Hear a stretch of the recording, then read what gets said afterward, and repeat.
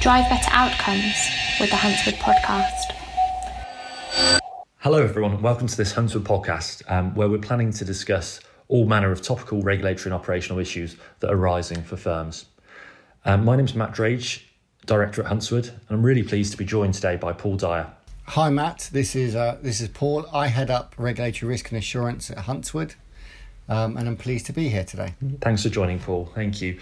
And Paul, it's fair to say until recently you were the Deputy Chief Risk Officer at the FCA, so you've got a broad brief there in terms of understanding how the FCA's own second line of defences work. So really interested to be getting your thoughts today on the FCA business plan. So thanks for joining.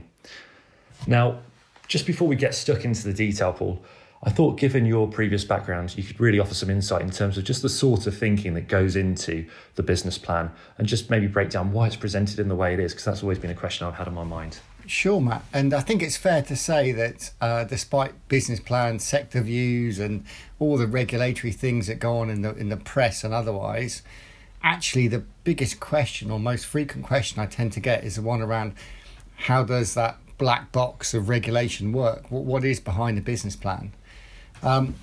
If we step back for a second, I've worked with a number of regulators over time on both sides of the fence, so they all seem to operate in a consistent way here.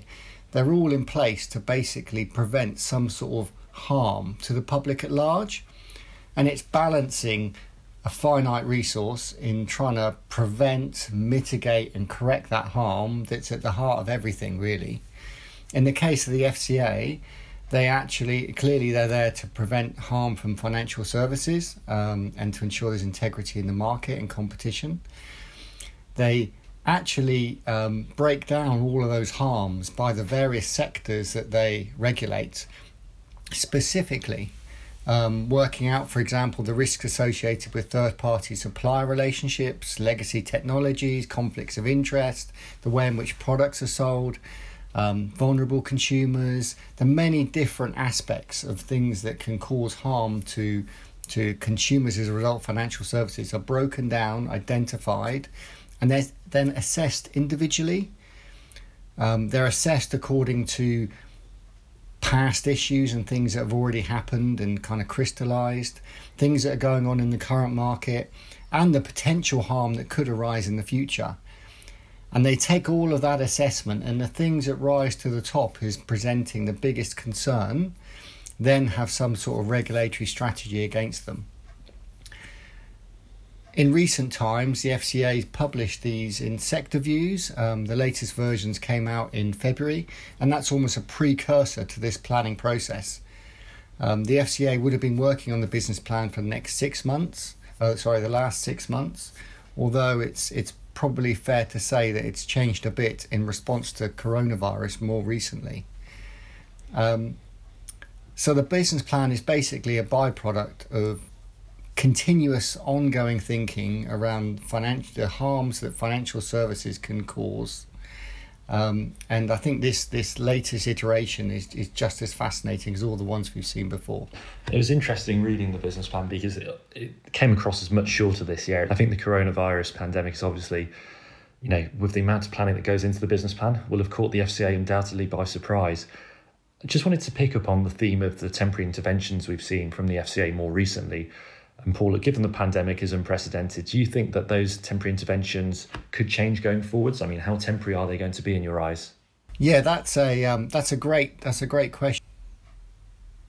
And I think we have to realise that the FCA, much like any organisation, is having to respond to these, as you put it, unprecedented times. Amazing how many times we said unprecedented in the past, but now it's really, really true.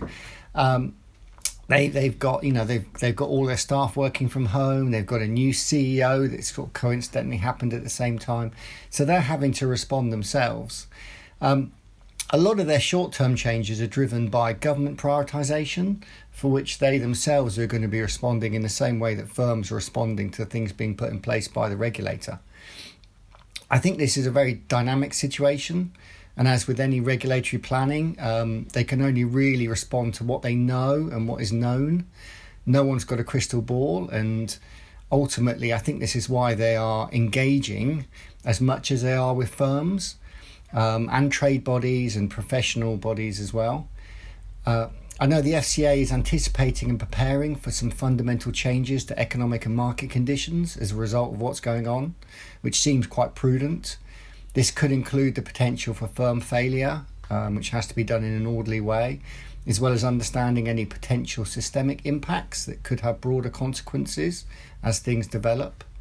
Many firms I speak to seem to believe that the temporary arrangements, including, for example, payment holidays, are linked to the current lockdown, when in fact I think that they're actually more closely aligned to the broader economic decline that potentially poses the biggest risk. This means that the payment holidays and other temporary interventions may not be immediately lifted with lockdown, with the perceived deadlines already given. If there's anything I know about the FCA, it's that if they've approved 3 months, they've possibly got 6 or 9 months up their sleeve in case it's needed, in case they see that actually the financial distress is prolonged. I'm not sure we've even begun to really see the true economic impacts. So it's entirely likely that the arrangements put in place, I think, may be prolonged, may not be in the exact way that they are at the moment as set up in guidance. They could adapt. And I think the FCA is trying to be as open as possible in engaging with the industry, engaging more than ever with firms, and trying to get their views on what those right next steps are. Ultimately, it's the firms who are closest to the harm, and so that's where the FCA needs to listen the hardest. Yeah, it's interesting. You're right. We're still waiting for a lot of those sort of economic data points to come out, and I think everyone's going to pay close attention when they do land. Because I think the fear is there's more to come and there's worse data that it will trickle through, and the economy could be in quite a difficult place. I mean, just picking up on that theme. I mean, with that in mind, it's a word that's used a lot by the FCA. It's outcomes, focusing on good outcomes for customers. Just on that, I mean, do you feel that the FCA has been clear on what a good outcome looks like in the past, but also in light of the current pandemic? So I think the topic of outcomes is an interesting one. The FCA, and going back to FSA, with treating customers fairly and other initiatives in the past, has been far more outcome focused, I think, if you like. And they found that some of the challenges with that was that actually decision making could be clouded. It could be done by committee. I think the senior management and certification regime, to a certain extent, has put more onus on individual accountability in decision making.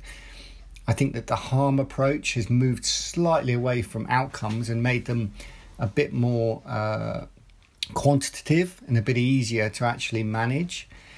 In general, I think the FCA's intentions are pretty clear, but sometimes that can get lost in translation.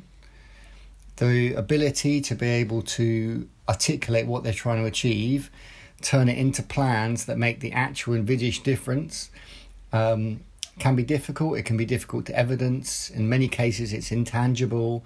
In many cases, the FCA is quite keen not to tell firms what to do, and they're looking for some sort of lead from the firms themselves, where obviously firms are looking to the regulator just to tell them what to do.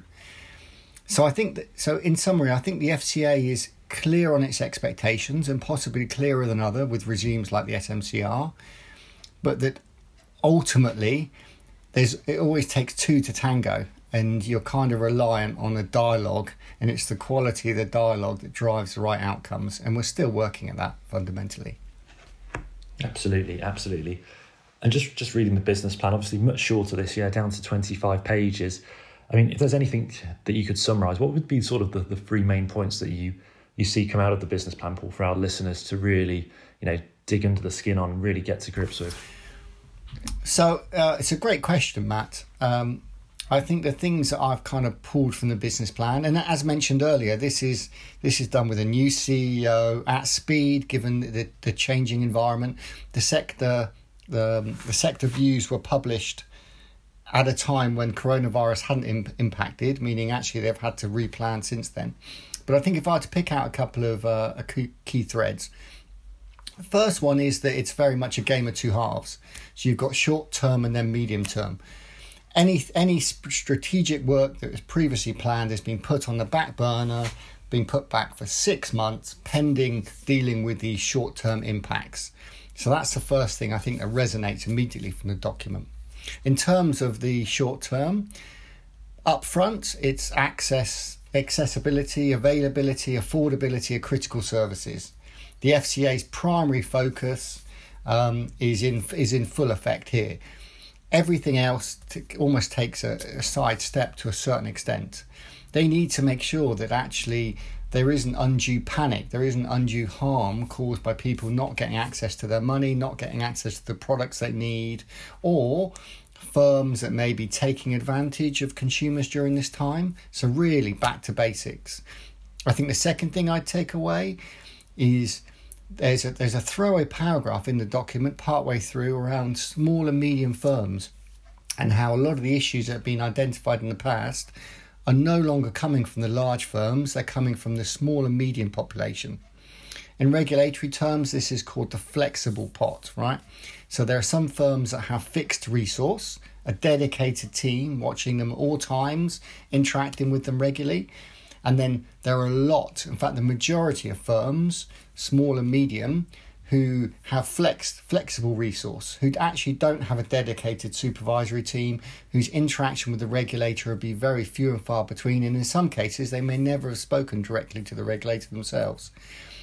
The FCA have recognised that a lot of the problems are where there have been issues with small and medium firm activity, and therefore they make a note in this plan that they're going to be, in effect, increasing scrutiny where there's known harm or issues caused by these firms. They're investing more resource in their systems as a result, and I think it's interesting, it's increasing their budget overall because they want to be able to, on an automated, systematic basis, identify where things have gone and tackle it much, much quicker. So scrutiny on small and medium firms will be increasing and there will be more regulatory liaison and interaction.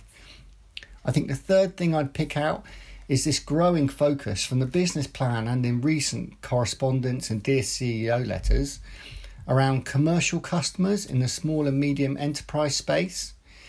So this goes back quite a long way, but more recently there's been noise from small and medium businesses who in some cases may be a sole trader, maybe a limited company with a small number of directors, but who aren't being treated in a consistent way to the way that retail customers are treated, even though they're buying many of the same products. The FCA, even though this is outside of their official regulatory remit currently, through the senior management regime, it has the ability to challenge firms on decisions they're making within their businesses. And it's been encouraging them to look at the way they treat small and medium enterprises to work out if it is consistent, if it could be fairer. The establishment of the business banking resolution service, which comes into effect later in the year, is another development that will be focusing on small and medium enterprises. I think this is an area that will grow and grow. So just to recap, the three areas I think I'd pick out is the core focus: accessibility, availability, affordability of critical services. The small and medium firms getting increasing scrutiny, number 2. And number 3 of interest to me is the growing emphasis upon small and medium enterprise regulation. That's a great breakdown, absolutely. And just echoing on the last point in terms of, the SME issues in the marketplace, I just look back to things like interest rate derivatives and how that was really almost a game changer for the FCA at the time. So absolutely, great insight. Thank you. I think you're right, Matt. And in fact, the latest, a lot of the government interventions have been put in place, CBILS and bounce back loans and a whole number of interventions that banks have been asked to support, and in fact the broader financial services population, which are being provided to small and medium enterprises in many cases, and which could just create further impetus behind this drive to have this proportion of the market treated in a more consistent fashion with retail consumers. Absolutely. The financial ombudsman as well, in terms of their changing payout limits and in terms of their changing eligibility criteria. You mix that with BBRS, it's clear that there is a gap there that is looking to be addressed. So that's great insight. Do you think there's anything there that potentially surprised you that was missing from the business plan? I think because of timing, I was surprised that they didn't highlight some of the areas where, as a result of the pandemic, they anticipate increased harm. I think there's some insights that obviously they're looking into this. They're trying to understand actually how that harm's going to evolve. But I think there are some real critical areas where we're going to see harm manifesting as a result of the situation that we're in. They're not in the plan, so I'm hoping the FCA is going to communicate those as it moves along. But I think as part of that, it's pretty much as anticipated.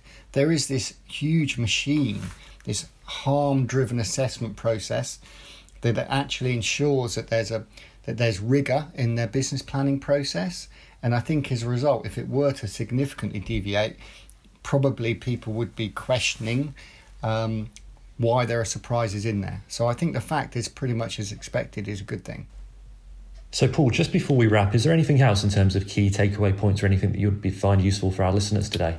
Yeah, I think probably, Matt, in terms of key takeaways for our clients or any listeners, I think at this current time, I'd encourage people to embrace regulatory interaction. The FCA is to a certain extent learning at the same pace as firms at the moment. It is being open, it is engaging more because it wants to understand what the consequences of its actions are. I think it's prepared for some unintended consequences, but it's keen to make sure that actually it's listening to what's going on. So embrace the regulatory interaction, think through and plan for the worst. I think it's much better in these circumstances to plan for the worst and then find it's going to work out better than it is to assume things are going to recover quicker and find you're caught on the hoof. Consider the customer as well as the regulator and shareholder interests. So make sure in all your decision making that it's evidenced, it's documented, captured, and it really does consider all stakeholders. I think there's the potential that at these times when decisions are made in short order, a key stakeholder can be left off and then you end up regretting it afterwards. So make sure you take into account all stakeholders in your decision making. Decision making is king at the moment. So that's been brilliant, Paul. Thanks very much for providing your insight into the FCA's business plan and its future priorities. Now, if you've enjoyed today's podcast and you'd like to hear more about certain topics, don't hesitate to let us know. We're always open to ideas. So stay safe in the meanwhile, and we hope you tune in again very soon.